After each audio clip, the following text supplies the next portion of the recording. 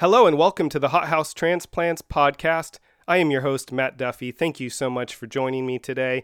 We are talking with the men and women who contributed to the Hothouse Transplants book released back in 1997, over 25 years ago. You can see our website, hothousetransplants.com.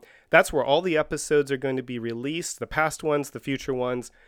I would encourage you, if you haven't, go back and listen to the first couple of episodes of the podcast.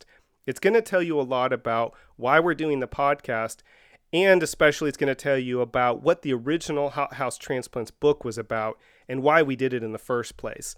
I hope you enjoy this episode, and thank you so much again for listening. Well, thank you. I appreciate you being willing to continue on with your story. It was neat because listening to the first one just straight through, I don't know, I found it just fascinating. So it made me more excited to continue on with what you were talking about. So I appreciate it.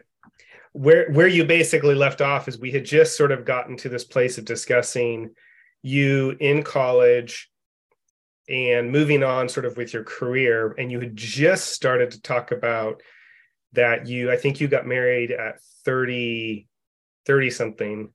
Oh yeah, 30, it must have been 34 or something. Yeah. That sounds right. Yeah.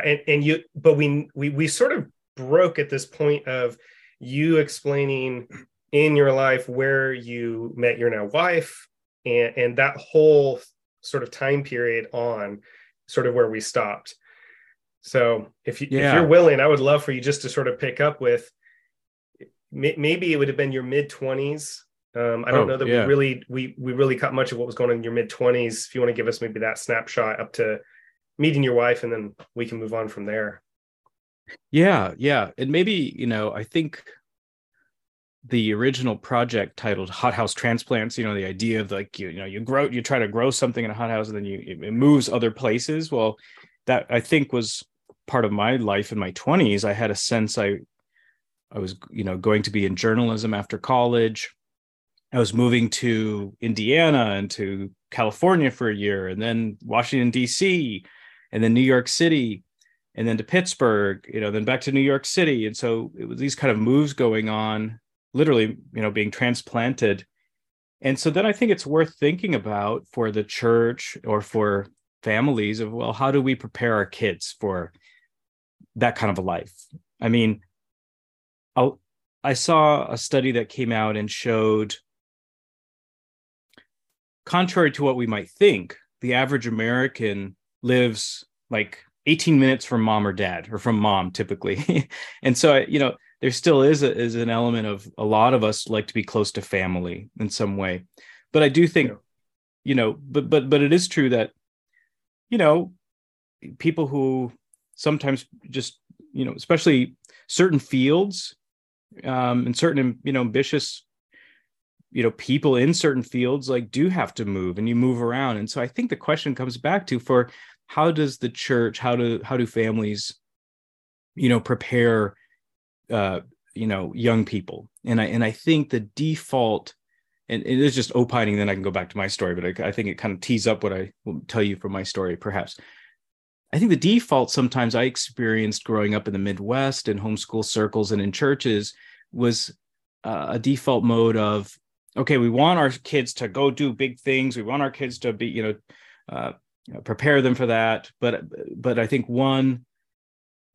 in some ways, spiritually and practically, like they're not preparing people for that. And the default is actually preparing people to get married as quick as you can, as young as you can, and stay close, and don't transplant. So that's kind of interesting as a dynamic. So, I guess I did the opposite of that, because I went to college, contrary to what Bill Gothard was teaching, ended up in sort of my dream field, which ended up being in journalism, and ended up working for some of the biggest brands and most important influential publications like the Wall Street Journal and the Associated Press and the Washington Post.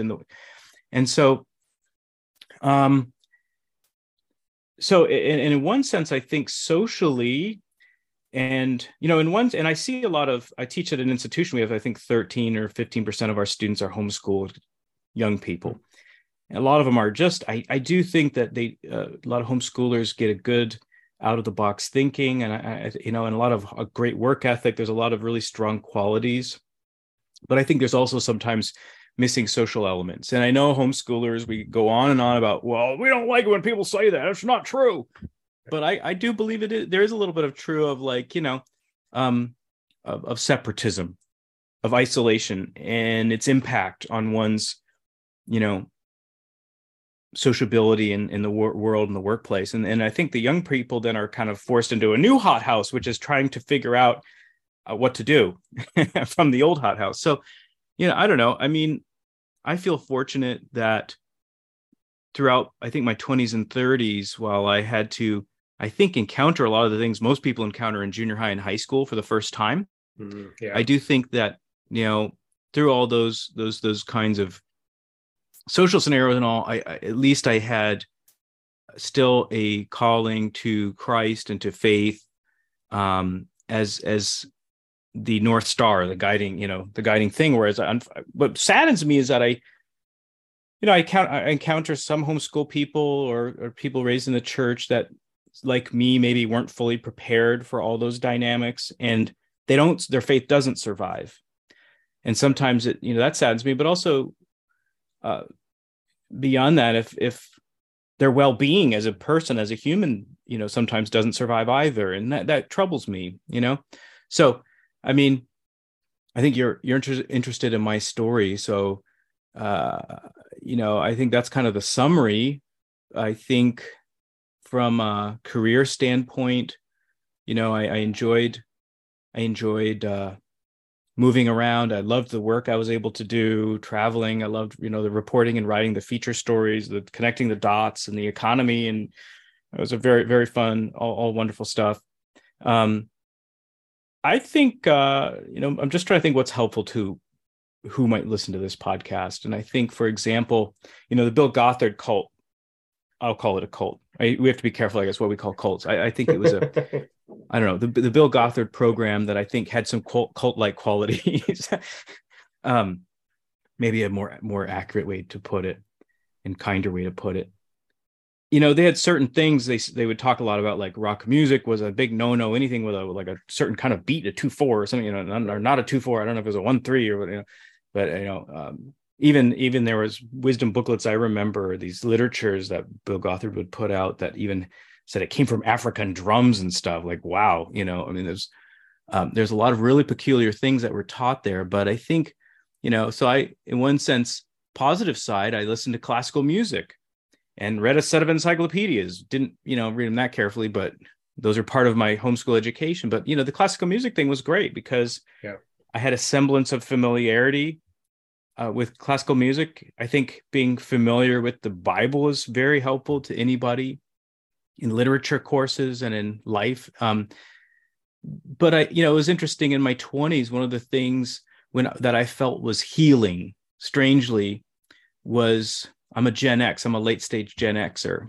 And I remember trying to figure out what are my hobbies? Where do I fit in? I mean, it's like, where, you get these different types in high school, that we homeschoolers kind of avoid. The homeschoolers are kind of their own type or tribe, typically with each person with their own hobbies, but they're kind of a different breed. But, you get in the real world and there still are these sort of high schoolish types of like the preppies and the people into this, into that. And like, where do you fit? Where do you belong outside of, the church? And it was kind of interesting to me that when I got to New York City after moving around the country, working in different jobs in my 20s, of course, the Redeemer Presbyterian Church was a real good home for me and a lot of people in their 20s.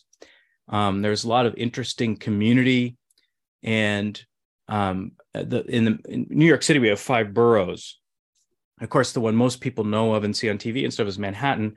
And so Tim Keller's original churches were there in Manhattan. So I went to that church, got along, but everybody there was kind of more of the banker type, the preppy type or whatnot.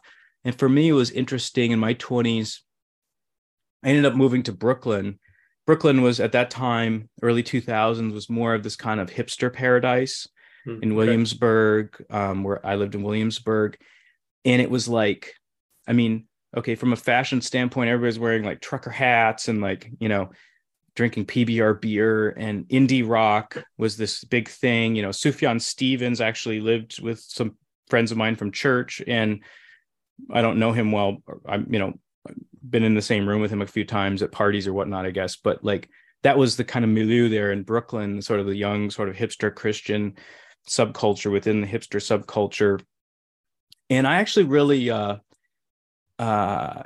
can say there's not everything's great about that. It can become its own materialism and all that stuff and hedonism. But I think there was a lot of soul and there was a lot of meaning in there, and there's a lot of healing. And I found there was a lot of young people, Gen Xers from the so-called slacker generation in the 90s, and the kind of music that we were in, live music we were into, and the conversations, like I went to a bar every Tuesday night with a group of buddies. Some of them, I think, homeschooled Christian missionary kids and stuff, and all working in New York and in Brooklyn. Every Tuesday night we'd meet at the same bar and just talk, just dudes, no girlfriends allowed. And just that kind of community, that's the kind of thing that was very important, very special. And and I think it was sort of, we were into like bicycling, and then I found the same kind of community when I moved to Pittsburgh in my 20s. That took me almost kind of to the end of my 20s till I moved back to New York, and I found sort of thoughtful Christians who were reading, typical Gen X. We read a lot of books, and we liked to talk, we weren't out there, we weren't bombastic, but a lot of us were, I think, kind of just doing a lot of re-examining, and without even saying that's what we were doing, and I saw that this New York Times piece this week by a book about the Ginger Duggar or something, another homeschool person that has a TV show, reality show, whatever, and using this words like what's deconstructing versus disentangling. And I don't know what that is, but I think, or the differences between all of it, but I do think that's an important process that every person goes through in their 20s, for sure, and 30s sometimes too. And I think we parents, it's hard for us to let our kids go through it, but I think it's important, and even to allow it and let it happen, to even nurture it, in someone's teens and 20s and 30s. I think it's something, but I don't know that all. So I'm sure some homeschool parents get that, but I think some don't, and I think some create a scenario where it's like, this is the way we do it as parents, and if you don't do it, then you're out, and it's more of a cutting off. And so, that's just an interesting dynamic. How do you create, bridges? And I think, the homeschool community has grown, as I understand it, during the pandemic, and for good reasons. I mean, a lot of schools were not functioning properly around the country, and there's a lot of school districts that are probably not great for families of all types. And so in my view, choice is good. I don't homeschool my kids and don't plan to, but I love the fact that there's choice for those who do, and there's private schools and many options. And I think the healthiest thing for parents, and in that sort of, whether you're going to Christian schools, public schools, or homeschools, just to really, the more time we spend and think about this the period of parenting people between age, 15 to 25, which is that letting go process, or 12 even to 30 or something. I don't know that we deal enough of with that. And that to me seems to be crucial when we look at trends and demographics on religion in America right now, where we know what people that age encounter on TikTok and YouTube and all these other places and schools and everything. And so much of our focus I think the Christian community, there's so much or the homeschool community, so much of the focus was the school. Now it's like all encompassing from all these other forces in terms of messaging. And so it just seems to me the, more thought, conversation of that 12 to 30, frankly. And we look at the trends right now just show that more people are leaving the faith, leaving Christianity and probably other faiths, moving into that nons, agnostics, whatever categories. My brain is sort of swirling because there's so many things you said that I think are very true, and very important. One of the big things was the way you were talking about your 20s, getting together with these other people and finding those areas of community. And that seems like one of the things that people have a very difficult time doing, finding authentic community where they can actually ask the questions, whether they realize they're asking them or not, but a place that they feel is safe enough where they can say things to people, invite a response, and then in the process, process through all of these different things that have been going on inside of our hearts or inside of our minds that we grew up with. And I do feel like a lot of people in their 20s don't do that, either because they're afraid to, or it's hard to find relationships that you can be open and honest about those things and invite that feedback and then deal with people's thoughts and input in a way. That's really neat that you got that you were able to in those circumstances. To me, that's sort of a lifeline when we move around and we're in those areas that we're away from our families, to have a people that you can gather with and just talk. I have found as I get older, the more I want those kinds of people in my life that you can think through life together and talk through it honestly. That's really incredible stuff to have, I think. Yeah. The importance of friendships, and that's, I think it's true in, big families too. Like, how do you break out of the, forced Christmases or, so some of that stuff's nice to do as a family, but how do you create and foster authentic relationships between family members, and then outside, very strong friendships with, I think that's, in the whole country. I mean, this goes back to the whole Robert Putnam book some years ago, Bowling Alone, that it was an epidemic. Even, I don't know how many years ago that came out, but of people, just loneliness in America, and I think if Christian communities and families can go big on community and friendship, that's one of those things that's really, really important, and really, really a good solution. Yeah, I completely agree. That in our time, we're in Middle Tennessee, and when we got here, it was very clear that idea of loneliness was one of the biggest things that men in general were dealing with, and I'm sure there, and women as well. But to see so many people in their 30s and 40s be completely lonely, and for the guys specifically to not really know how to have those kinds of relationships with other guys, was really heartbreaking. But it is so rampant. It is just crazy. And this isn't, I'm talking really within the context of a church community. And most of it came down to fear in one way or another. The same thing, actually, when you talked about the parents letting go, I see that same thing. And I feel like a lot of parents, including myself, we can be afraid of letting go of our kids because there's acknowledgement that it may not be what we tried to make it be. We may have to see things in our kids that we try to teach them, model, educate certain ways of living life. And we may have to let go and say, and accept that they may not have accepted everything we tried to share with them and teach them.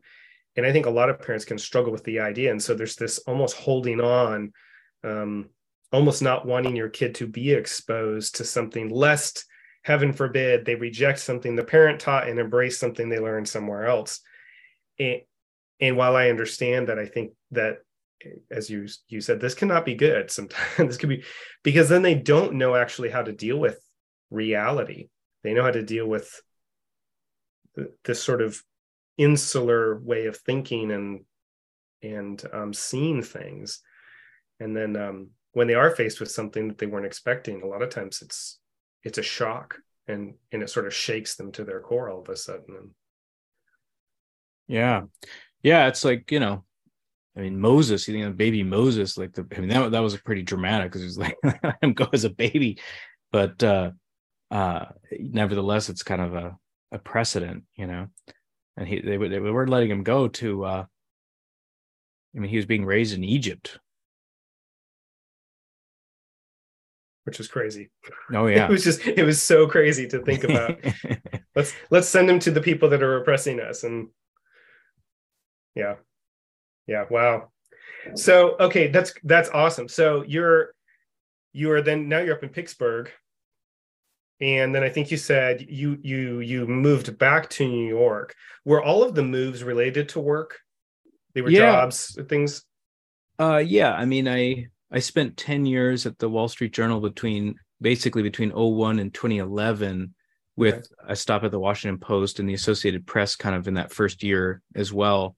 But and so yeah, like my career journey was I loved being at the Wall Street Journal, and I was transferred a couple times to different beats, got little promotions, raises, stuff like that, and offers to go work in different parts of the world, and just loved everything I was learning and doing. And I thought, frankly, I'd probably spend my whole life there. Like some of the colleagues that had done that, I kind of saw that was my path. And I think, long story short, yeah, I came back to New York because there's a longer story, but I turned down a opportunity to move abroad, and I realized, okay, I guess I'm in a good space here at the Journal, and I was 29, and I'd applied for a fellowship at Columbia and in New York, and got the fellowship. And it was a sweet gig. It's called the Knight Bagehot Fellowship, and they give it to 10 business journalists every year. And you get a whole year at Columbia, tuition free at the time, and a stipend to live on. And that was nice. And then at that time, you even got a degree from your year there called a master's from the journalism school, and you took classes at the business school. It was a really cool deal. Wow. And the crazy thing was, I had not at that point, I had not finished my undergrad degree. I had like one or two classes still. That's a longer story, but anyway, so I was able to do that program, and that's what brought me back to New York. And then in that same year, my company was purchased by Rupert Murdoch at News Corp. And so a lot of things changed, as they do in any corporate merger acquisition, or acquisition in this case. Mergers are quite rare, that 50-50 is, often a set of mergers. It's not, it's an acquisition. And so, so I went back, I stayed there for 3 more years, covered GE during the financial crisis. And frankly, I mean, I still liked working at the Journal. I was, I don't love living in New York City. And that's kind of what I discovered on my trip back to New York. And so then for me, the noise of New York, I live near New York City now. I can actually see it from my house. It's like 10 miles away. I can see Midtown and all that. And I go in there 2 days a week, and I like that. But that's close enough. It's close enough. And I've been there, done that in New York City enough. I get to be there for some events and things, but I don't love the pace of life when you live in the city there personally. Other people do. So I'm not begrudging them for doing that, for their whole lives or whatever. But I enjoy being part of the energy, but not being right in it. And so, so that's kind of, I knew I just wanted to like transfer back to a bureau. I kind of just wanted to get out of New York City. And then a colleague of mine had done a fellowship in Germany and told me about it. And I looked it up, and I'm like, oh, you have to apply to this. It's called a Bosch Fellowship.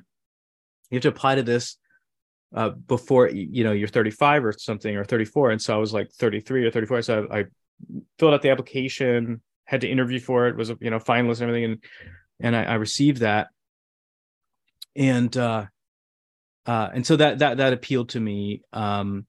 I was also a little bit burnt out, I think, after the financial crisis of 2008 to 2011 was so huge, as many listeners will remember, and I was covering a company that was like one of these sort of too big to fail. GE finance was like this size of it was a top 10 Wall Street bank, equivalent of 700 billion in assets. It was on death's door, and I'm like, you're going to war every day just getting information, and very wearisome few years basically covering the sort of the economic crisis in the world, in America, with my colleagues at the Journal, and I was really kind of burnt out from that.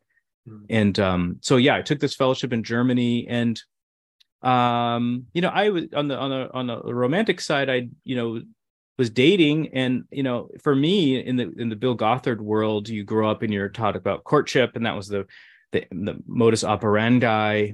And I think I so quite critical of it, I think, because I don't think it's very human.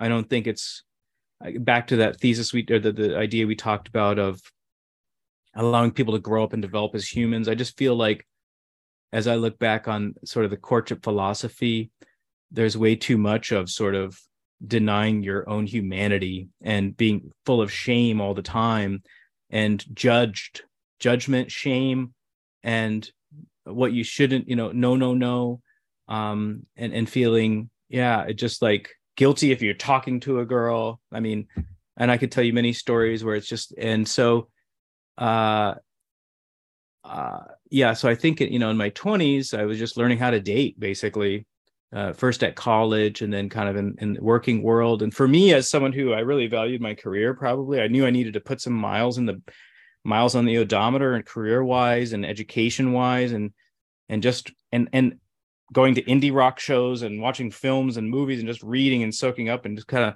I really wanted to spend time on all of that, and I enjoyed it. And also just kind of having a little bit of freedom to think and do.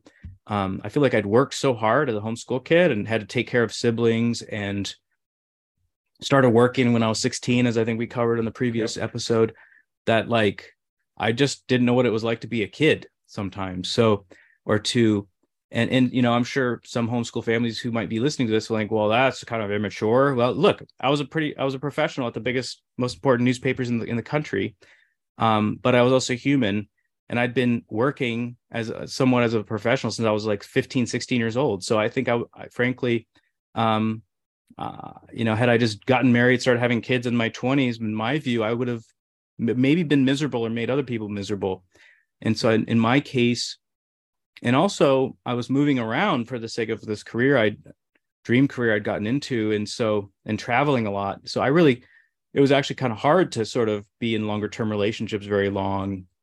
And also I think I was aware, there were some good things about Gothard. There's a lot of character stuff, and I think just from a discernment standpoint, trying to discern or ascertain, like, one can start dating and get married fairly quickly if you want to, but I think trying to figure out where there are common values, there's many good things about many people in this world, but like, what are the essentials, where, the discernment and just the understanding of like personality and all kinds of things, and values, and compatibilities of so many ways. So yeah, I think, in my case, I think as I approached my, I think as I approached like 30, I started kind of realizing, one has to, in your priorities, if one wants to if I want to get married, have children, like I just need to be more intentional, perhaps, as I was getting into my 30s. And so I don't know, I started trying to like take breaks and not date at times, and pray about things. And it just like, I don't know, it just felt complicated. It just didn't feel like I was ever, I don't know. It just didn't, I couldn't fully figure out how sort of my career trajectory in life. I mean, I wanted to be a foreign correspondent and stuff. I just couldn't figure out how that would match up with sort of the typical sort of Christian idea of family and home and all this stuff, and mortgages. And even, I'll tell you, another thing is that when you grow up poor in a double wide trailer house in a family of 9 people, on poverty level wages, and having to figure out your own path to college, no matter if you're making a good wage at a job at a big company, you have, as a young man especially, you do have a sense of economic instability forever. I think it's like someone who was born in the Depression. Yeah, you always feel, got to keep it. It's like prepper mentality, or it manifests in different ways. Not just prepper mentality, but there's always a sense of everything could be taken away. And for me, it was. I think that there was a sense of. I remember once when I first moved to New York, I was dating someone I met through church, but it was from a wealthy family, went to Ivy League schools. And I remember, we weren't close to getting engaged, but she told me that, that she would have to have a $30,000 engagement ring or something. And I was like, in my 20s, I was like, what? And those kinds of things like just blew one's mind, wow, to me. And I was like, I think just the whole idea of the marriage industrial complex, and, the way wealthier families, middle class or wealthier families, might be able to do things just didn't feel normal to me. And so, so I think, you know, long story short, I met my wife. Her name is Eleni. We met at a scavenger hunt at Grand Central. I can't remember how much I told this story before, but You literally just mentioned what you just mentioned, which is you oh, met her okay. at a scavenger hunt, and actually you didn't even say it was at Grand Central. So Grand Central Terminal, like New York, in Newark Yeah, Grand Central Station, this beautiful old Station. train Okay. station. So I was giving back to an organization by organizing alumni events for them Okay. and called the Fund for American Studies. And so, I was trying to organize events and get people to come. Every couple of months I'd have to organize one. So I found this. I was on a scavenger hunt at the Met Museum, and that was fun. So I called that same company and said, "Hey, could I plan an event?" My friend had planned the one at the Met, so I said, "I want to do an event at Grand Central, and let's do this one at Grand Central Station because you go around, look for the mysteries and the Yeah. architecture and everything." Yeah. And so it was fairly well attended, and some new people came, and I was always when new people showed up, I wanted to make sure they had a good time and that they felt welcome and would come back but yeah, my wife Eleni and I, we just sort of hit it off, and turned out we had a lot in common. And she'd gone to Columbia for grad school, where I had also gone at different times. She lived in Pittsburgh once, and so we just had a lot to talk about. And she and a couple of others, were new, and so I said, would you help me plan the next event? And so, the story's a little longer than that, but so we just started. We went for a walk to help to plan the next event, and again, it was very fascinating because I felt like I'd gone so long just uncertain about which person I was supposed to be with, and I'd say it was just, in my view, God. It was sovereign, that I think both for Lenny and for me, like all the chaos in our own lives just kind of clouds kind of just disappeared, and it became clear over the course of a few months that like we were supposed to be together. And we come from different traditions and background. She grew up in New York on Long Island. She her father's a Greek doctor who came from an island in Greece and still has an accent, and his story of how he came to America is also pretty wild. Of he kind of accidental, and so she grew up in the Greek Orthodox tradition. And so, but what was key overall though was that there was a real, from the very beginning, I could just see that there was commonality, even though we were so different geographically and family backgrounds or whatever. There was also some real commonality of I think tradition and values at the core. And there was an interest, I think, on both of our parts to understand the stuff that was different about us, say from a faith perspective or whatnot. That was key, and so yeah. So we we were dating, and then and this goes, now this will tie a few things together. So uh things that I'd said before during the conversation. So we were dating, and probably thought we'll date for a year or two, and get engaged, and then then get married, and kind of some kind of normal pathway thing. And I remember I ended up realizing, okay, I got the fellowship offer in Germany from the Bosch program, which is pretty competitive, hard to get. It's an interview process, almost like not as competitive as a Rhodes Scholarship, but it's something, it's like a pretty intense interview process and all that, an application process. And anyways, so I received it. And I remember then I had to figure out, okay, we've been dating for like, I don't know how many months it was at that point. It wasn't a year, but I needed to sort of figure out what will we do here. And so we went on a long walk, and I remember talking and basically trying to figure out, like, do we do long distance? Do we, and we concluded this long walk and conversation by just saying, like, we know we're supposed to be together. Why don't we get engaged? Why don't we get married and just embark on life? We did. And part of the cool thing about it, to me, back to the whole wedding industrial complex, was that, Eleni was similar to me, just said, like, we don't have to do things a conventional way. And so we started deconstructing the same way I think we both were deconstructing our own faith and reconstructing our own faith together and all that. We were doing the same with about like marriage and what it means and how we're going to do it and the wedding and all this stuff. So we got married. We we didn't want to do that at the Justice of the Peace in New York City. We had to do the paperwork there. But then my father agreed to marry us in a ceremony on Long Island. It was going to be small, but then we started inviting Greek relatives, and the next thing you know, we had quite a party.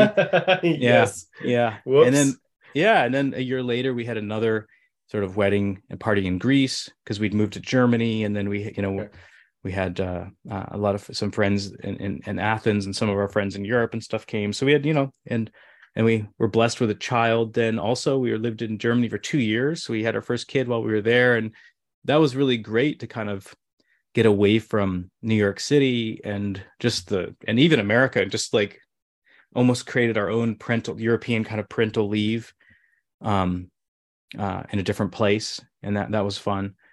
And yeah, and then, I mean, before long, I'm in my, took me from 30s to 40, and I pivoted, career-wise, I pivoted to, well, I was in Germany. I was doing a lot of freelance writing and did a fellowship at Der Spiegel, and had started a blog project about education, by the way, like how tech and money were changing education. I did a research project at a university there. I had taught at King's College as an adjunct 3 times, actually, three different classes over a couple year period. And I really enjoyed it. And I was doing that because I think for a few reasons. I was doing it. Marvin Olasky kind of we knew each other a little bit. And so he was provost there, and he needed someone to teach journalism. So he asked if I wanted to do that. I said yes, because I wanted to get teaching experience, because I thought one day in my 50s or 60s, I'd become a professor. So I knew I needed to figure out how to teach and get that experience. And then 2, I thought, it's a Christian college. I don't know what to make of it. And, but I'll give it a try. And then, and also I think a sense of give back, because I'd had good mentors. So I thought that would be a good way to try to be a mentor, to try to pay it forward. And so, yeah, I really enjoyed it. In fact, there was some of the students in my first class that I taught have gone on to do pretty cool things. And I liked their character, like the kind of people they were. So I think some of them probably were homeschooled too, by the way. And then I kept having good experiences each time I taught there. And then when I moved to Europe for 2 years. And then when I was coming back, I thought I'd go back into the news business. We wanted to come back because we had a kid, wanted to be closer to my wife's family and all, and back in New York market. And so I thought I'd go back into the news business. But long story short, King's College heard I was, kind of coming back, and said, hey, could we create a visiting professor role for you for a year? And I said, okay, that sounds kind of interesting. So that happened, and things really kind of flourished and took off. And we got, some wonderful grants and things, to the point where it was just like, it made no sense for me to do anything else. And we were, in the last 10 years, we've been able to build some, I think, really strong journalism programs and help a lot of young people. I mean, hundreds, frankly, who've come through very different programs I've been involved with, learn and do and find, frankly, some like high level internships and jobs. And I feel like I've, definitely been able to kind of pay forward the mentors who invested in me by, many-fold. So I think it's been time well spent as my second act for the last 10 years now, basically from age 35 to 45, really. And the cool thing too is that, like, as when one of the things that was a little hard for me at the Journal was that, you're kind of, I mean, I shouldn't complain, because you're basically, you're typically covering a particular beat, like metals and mining I did, which was a great beat. I loved it. And if you're doing well at that and you have a good manager, a good editor, you can write feature stories. And so I like doing that. So that's all nice. But, let's say you have a book idea or a podcast idea. If you're working at the Journal, typically it's very hard to do those other things, and it takes a lot of politicking and maneuvering. And so for me, the nice thing in academia is that you deliver in your contract, at least in my case, I deliver classes and the stuff I'm supposed to teach. And then beyond that, there's a lot of freedom. And I really like that freedom. And so I have discovered I think I'm somewhat entrepreneurial, and had some success, I don't know, sort of raising grants or funding for different projects, whether it's conferences, um, student scholarships. Um, um, I've done a few research projects on different topics. I built a startup as part of one of those research projects. I've done some scholarly research. I've done a lot of freelance writing. I launched an online magazine about religion. I lead a nonprofit that launched that project called religionunplugged.com. We've won a lot of awards, broken big stories. And so for me, it's kind of a nice experience to be able to have the freedom to do to do different things that I might have been more limited and not able to do. So that's been a good part of the last 10 years. It's funny because when I looked up originally some of the things you'd been involved with, it doesn't list all those things. It lists some of that, but that's a lot more that you've been doing than I even realized. But it's still, to me, it's fascinating because the trajectory from when you wrote, 20 something years ago is still the same. It's that not all the stories were like that, and yours is one that was, it's just continuing straight on, into the dream you had, and who knows what's next, kind of. But I am curious, this is sort of backing up, but I think it connects to some of the other questions I was curious about. In the first episode, you had talked about, having to some degree help raise your siblings, because there was a big age gap between you and I think some of the kids that came after you.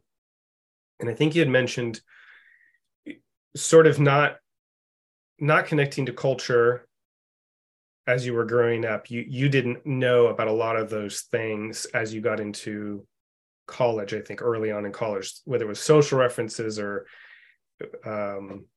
cultural things, whether it was TV shows or music or whatever. It sounds to me like you used your 20s to almost go back and to experience for the first time things you just never got to growing up in. It really sounds like junior high school. Am I hearing that correctly? Oh yeah, totally. I mean, I was like a sponge, and I think, and I think back on, like, in friendships and even dating relationships. I remember like different, that was one thing interesting is every friend you have and you're moving around, different people with different experiences and interests and stuff. Like, I'm a journalist by training, so you ask questions and you learn from people all the time. And so, at work, I feel like I'm learning about business all the time when when I was covering that, or now I'm doing a lot of religion reporting and editing. And so I'm learning about that a lot during time I'm working. But when you're like dating, it was kind of interesting. I remember at one point I was dating someone who was very into jazz music and was a classical pianist or something. And so I remember just like learning a lot about jazz. Yes, right. and so that, and that's just that is a, to me, that's a good thing to do, But did you, in that process, especially in your 20s, as you were doing this, when I hear somebody say something like that, what comes across to me is, how did that affect your self-identity? Because so much of our identity can be established through those experiences and learning those things or being exposed to those things as we grow up. And you did so much of that in your 20s. Did that begin to shape you differently in ways that you didn't expect? Or did you have a fairly solid sense of who you were as a human, as an individual, as a man, so that those things were more, it's not that they were sort of like little attachments to who you already identified yourself as, and they were just, oh, I like this, I don't like that, I like this, I don't like that? Or was there something that came across you're like, oh my gosh, that really hits me to my core in this area, and I really need to look at this differently? Yeah, that's interesting. I mean, I think the latter. I think I had a solid identity as a person, as a man, and as a, and to a large degree as a Christian, but it was really just more, I'm just trying to think of an analogy. It's almost like having a core there, and then just like, it's like adding different attachments or paint or something, right. And then kind of experimenting. And I, trying to think what were the biggest, And so, yeah, so I don't think my core identity changed, but if anything, I felt like I was shedding though. I was definitely, whatever it was, disentangling or deconstructing outside the core, I think, of shedding ideas that started realizing that, might be either ridiculous or limiting or, um, um, and I think that process started in college too. What ideas are worth defending as part of one's core identity, and what ideas are not core, and so, like, as an example, I mean,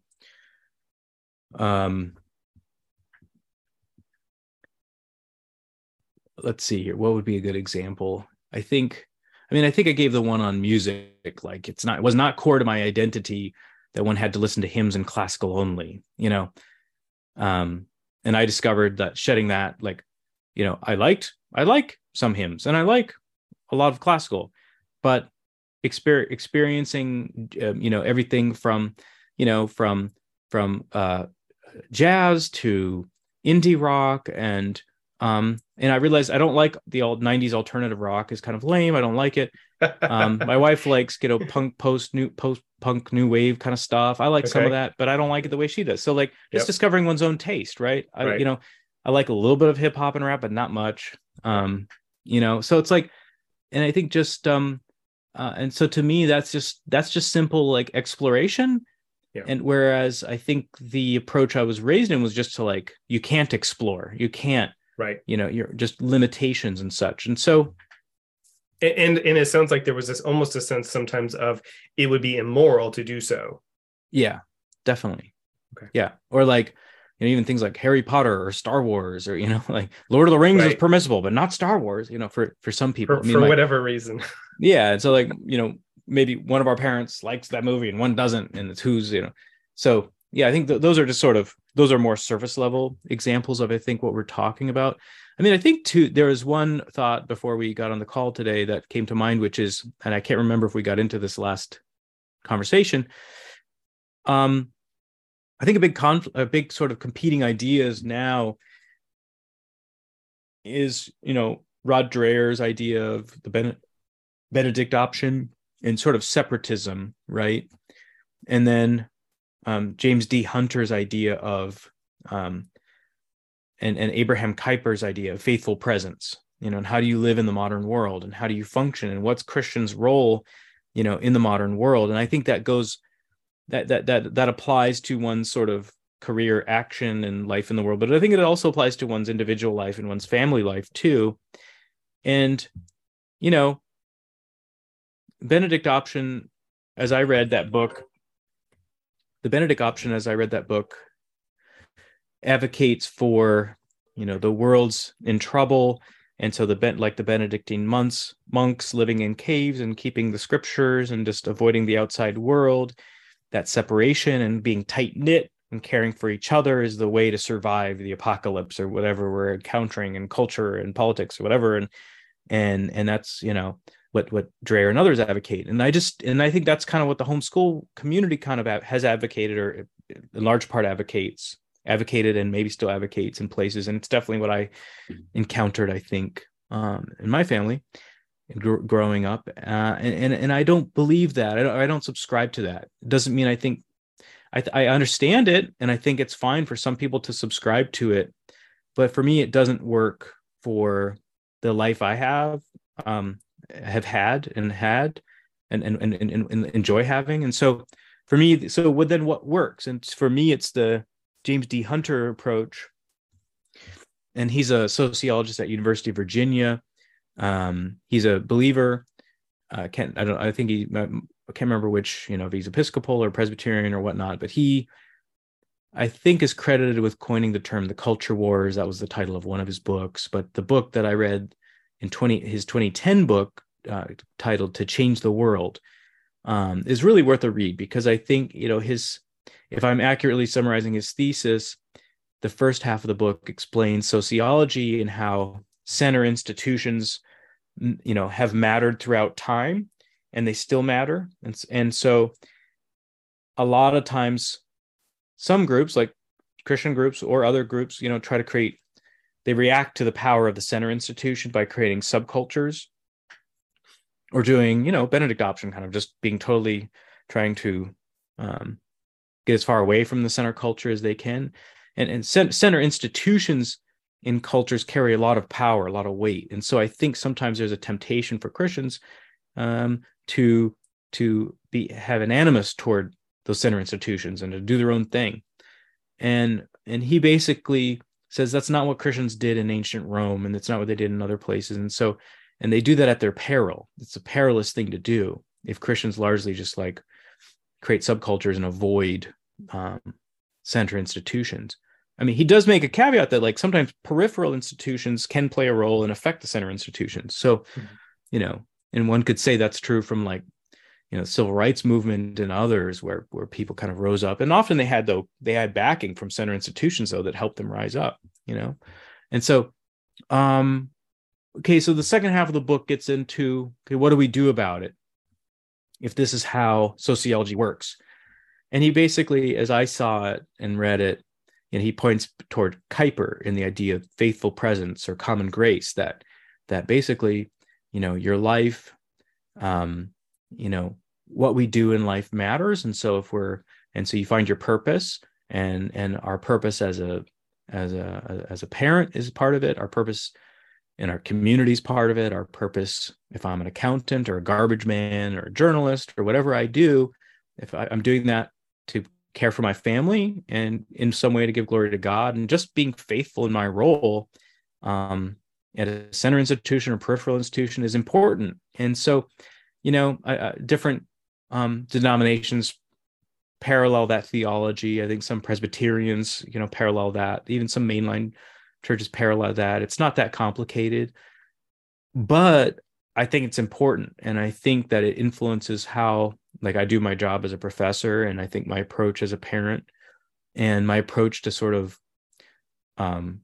church, and also like how I see global Christendom. I don't see Christianity as, who is the true Christian, the Baptists or the Pentecostals? No, I try to look at Christianity and Christendom as, the gospel is for everybody, and billion people in the world are somehow touched some way to identify with that gospel, and I don't know all their hearts, but there's potential for many more, and so that it's so big and it's so beyond any Baptist and any Episcopal or any sect or denomination, and I want to be part of it. And so there might be some Catholic or some Orthodox believer who thinks I'm not their brother, but that doesn't matter.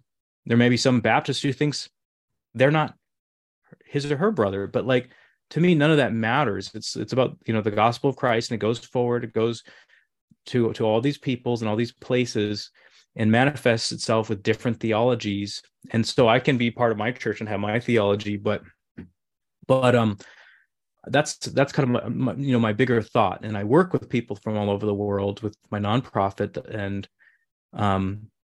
and so we're doing journalism stuff, and we're not sitting around talking about how our theologies differ that much. And so I'm interested in creating, I see the bigger divide being religious identity, and those who have religion as part of their identity or not. I see that as actually a bigger conflict in the world, rather than the one between types of Christians, for example.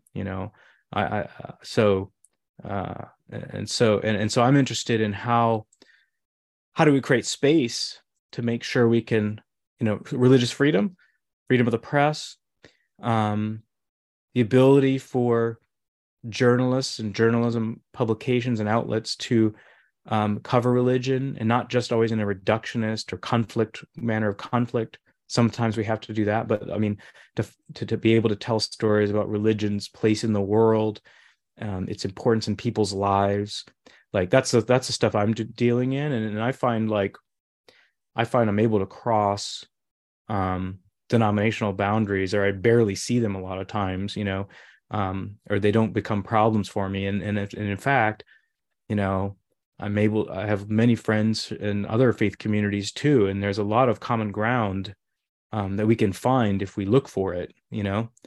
If I could ask, how did you work that out with your marriage? Because if she was Greek Orthodox and you were Presbyterian, I think, I can't Yeah, I remember. mean, How did I you am guys sort I'm of bridge that in your marriage?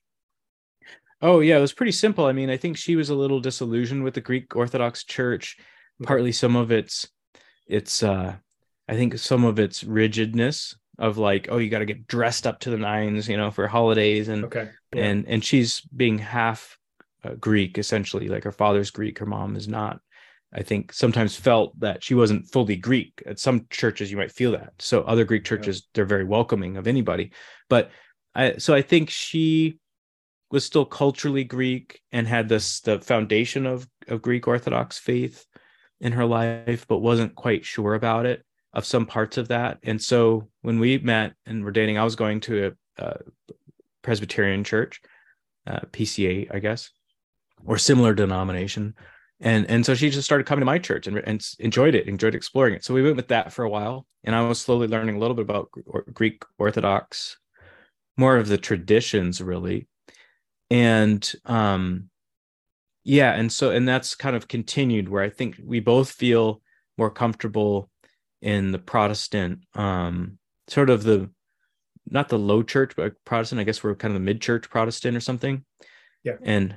And but meanwhile, you know, our kids, you know, we do celebrate some Greek holidays like Greek Easter. We celebrate the non-Greek Easter and the Greek Easter, and typically, and we have a Greek church that we go to for some events, and our kids take Greek language. Oh, And wow. what's cool about it, yeah, what's really cool about it is I love it. I love the people I meet there, and the families are wonderful. And you know what's interesting is it's easier for a group like the Greeks or the Ethiopians, some of the Orthodox communities in America, to maintain their culture because it's so entwined. Like the religion and culture is so entwined and so special. So it's like, you know, it's not offensive, it's not nationalistic, for because they're a minority population who many people forget have been enslaved. You know, there's been great atrocities done to the Greeks over the years, and so and they're a minority dispersed population. So the church is an incredible place for um connection, deep meaningful connection of people. And the place we go to, it's, you know, the priest, I believe, is Georgian, and it's very welcoming. Many of the families are, you know, one parent is not Greek, and they're very welcoming of all of us who are not Greeks. And you know, and there's just I love seeing how it's not just about language, but my kids are getting part of their spiritual and Christian heritage is coming from that, and that to me is pretty awesome, you know. And I look at a story like someone like Giannis Antetokounmpo. If you follow basketball, you see Giannis plays for Oh, the yeah, Milwaukee yeah, Bucks. Yeah, his story is amazing. I mean, yeah. he's two-time MVP of the NBA, best, twice voted best player in the NBA. This guy is Nigerian. His family, you know, moved from Nigeria to Greece, living on the streets kind of, and poor, and selling trinkets. And part of his story is that, you know, Greece coaches welcomed him, local shops fed them. Um, you know, he played in the pro leagues there. He learned Greek. He went to Orthodox Church. He was confirmed in the Greek Orthodox Church. So he and his brothers, these tall Nigerian guys, all have Greek names like Giannis and Thanasi and Kostas. And you know, he goes to America and he becomes the best player in the whole NBA. And you look at the character on that of him, and I follow him on Instagram, and I'm a fan of his. And there's just an incredible sweetness and gratitude. And so, you know, I think that's pretty amazing.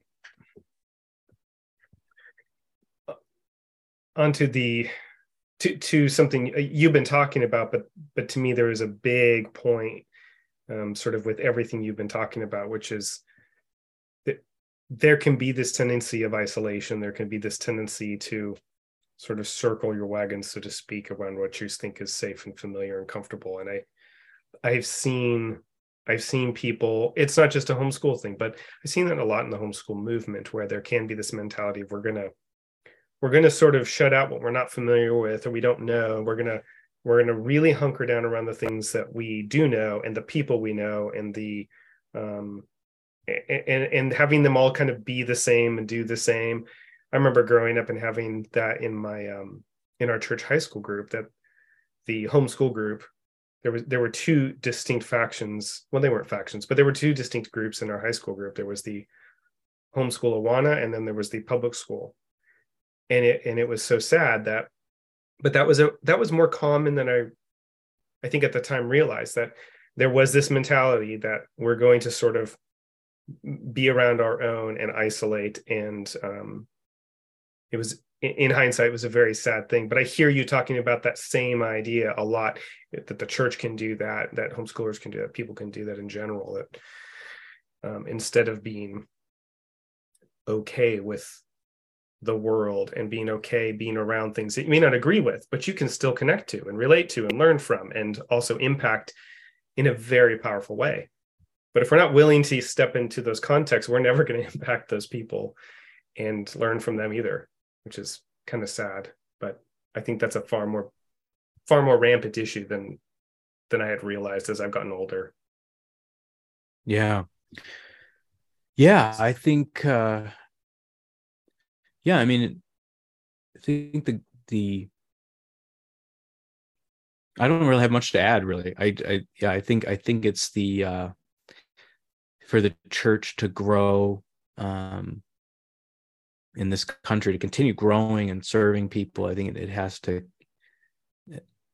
continue to welcome, and to James D. Hunter, follow the James D. Hunter idea, in my view, which is to I think also to teach, to champion, it also relates a little bit to insider and outsider. Jesus, I like my pastor's recent message, I think in the holiday time, about Jesus as the ultimate outsider. And one of the points in the message was that no matter whenever you think you're an insider, you're not, because there's another insider group that's even more insider than yours.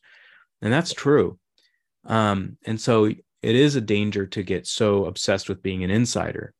But I also think, and I talked to my pastor about this, that one also has to be careful of championing and being proud of being an outsider, and telling people never to be insiders, because I think the gospel, not just James D. Hunter, but I think the Bible shows us and teaches us too that that we are to step up, and stepping up means, being ambitious in our careers sometimes, if you're in following your talents, your gifts, your interests. It means maybe being uncomfortable and welcoming of strangers, listening to ideas that you may not agree with, and not having to agree with them, but not being so scared to just encounter something that's different because you're scared that you're going to change your mind or something. I mean, so yeah, I think part of it is not being so proud to be an outsider that we become crippled or something in that way. Yeah. If I could, because I've already kept you an hour, one final question. I'd be curious. And you had talked very, very explicitly about being respectful, and so I know you'll do that. But I was curious now, how is your relationship with your parents and your other siblings at this point in life? Yeah. Well, I don't, like, on a scale 1 to 10, I don't know, because it's, there's 9 of us, so it's hard to rate, all the various complications. But I mean, I'd say it's fairly good. I mean, I think I have a good relationship with my siblings and my parents. I wouldn't say it's the closest, mainly because I live far away, and I don't know, we're all kind of busy, and so it's just, I feel like it's hard to connect. So sometimes, and so we do occasional Zoom calls with the siblings. We do, some of my brothers and I like to play video games on the phone and chat while we're playing the video games. So we try to get together here and there. But I would say, like, I think we as a family and as individuals in the family are still working through a lot of all the kinds of things that we've talked about in this conversations. We're still working through a lot of stuff, and I feel grateful and fortunate. I think at the place that I'm in with relationships with my siblings and parents, and then I hope that my siblings were all at different ages and we're going through different phases of life. And so, I do hope that we could one day have, that we could all be in similar place, but nothing's guaranteed, and we all have to work through these. But I do think it's worth the effort to try. It's better than running away from difficult conversations or difficult relationships that are hard to heal. Sometimes it's worth putting the time in. It's worth doing the hard work. Yeah, I very much agree. And I think when you first started sharing your story, that was one of the big things I was curious about, where are you now? Because when I hear your story early on, it's easily a story that could really be in shambles at this point. I think it would have been so easy to see a family just sort of tear itself apart relationally because of the things that it went through, or the way that the parents chose to do some things, for good or for bad. And some of the stories I hear about, it doesn't end well, and people aren't able to come back and sort of either reconcile or just have those honest conversations and say, hey, this is what happened, and I didn't really agree with this, but I know you meant something out of love. I know you meant this for my good, and it's okay for me to look back and say, I don't have to follow this. I don't have to agree with this. I know you meant it out of love, and it's okay. We can move on, and we can still have a relationship with one another with having, some of those things for good or for bad. I'm not seeing that happen as much as I wish, even in my own life, to be able to go back and sort of say, hey, these are the things that happened. My relationship with my brothers isn't great. We don't have much of a relationship, and that's one thing I want to fix. And so that's why I'm glad to hear that you're in those relationships with them. So yeah, and I think sometimes it's okay to create distance. That's sometimes needed, but it's like distance can either lead to complete just drifting apart, or sometimes it can be distance that's helpful to create space, to create new boundaries, or to create new conversations. Yeah, and I think a lot of times we need, and this is, the hot house transplant idea as I've gotten older has been more powerful to me, that, sometimes we really need God to literally transplant us from something we were familiar with to something we are not familiar with. And my wife shared a story with me that I thought was so powerful. She felt like, where we used to live in California, she felt living in California that she got this image of herself in a pot with her roots completely being sort of pressured in this little tiny pot, like they were just being suffocated.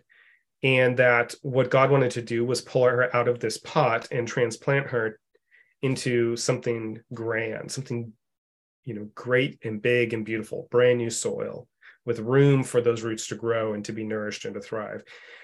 And that had nothing to do with this book. It was just something she shared. I didn't even connect it to the idea of this book until we started the podcast. And I think a lot of times that's what God wants to do with us is he wants to transplant us. He wants to take us out of something, because he knows when we're put into a different context, and sometimes with distance, he can do things that allow us to go back and then have restoration, whereas there would have been no restoration if we hadn't been transplanted, so to speak. So, well, Paul, again, thank you so much. I really appreciate it. It's been so fascinating. It's just been fascinating. My brain is sort of swirling because you've said so many things that I really agree with, and are near and dear to my heart. And but it was just neat to kind of, I feel like you've painted a really neat picture of your life that I appreciate being able to hear that. And so it was very meaningful. Hey, well, thanks. I appreciate your spirit and your questions. And yeah, it's nice to reflect. It's, both hard and good. But yeah, I appreciate you following up too. It's like that was a really interesting project then and now. So yeah. Yeah. All right. And I'll let you know when we get ready to release, so you can be aware. Sounds good. All right. Paul, thank you again, Take sir. care, Matt. Have a great day. You too. Bye now. Okay. Bye-bye.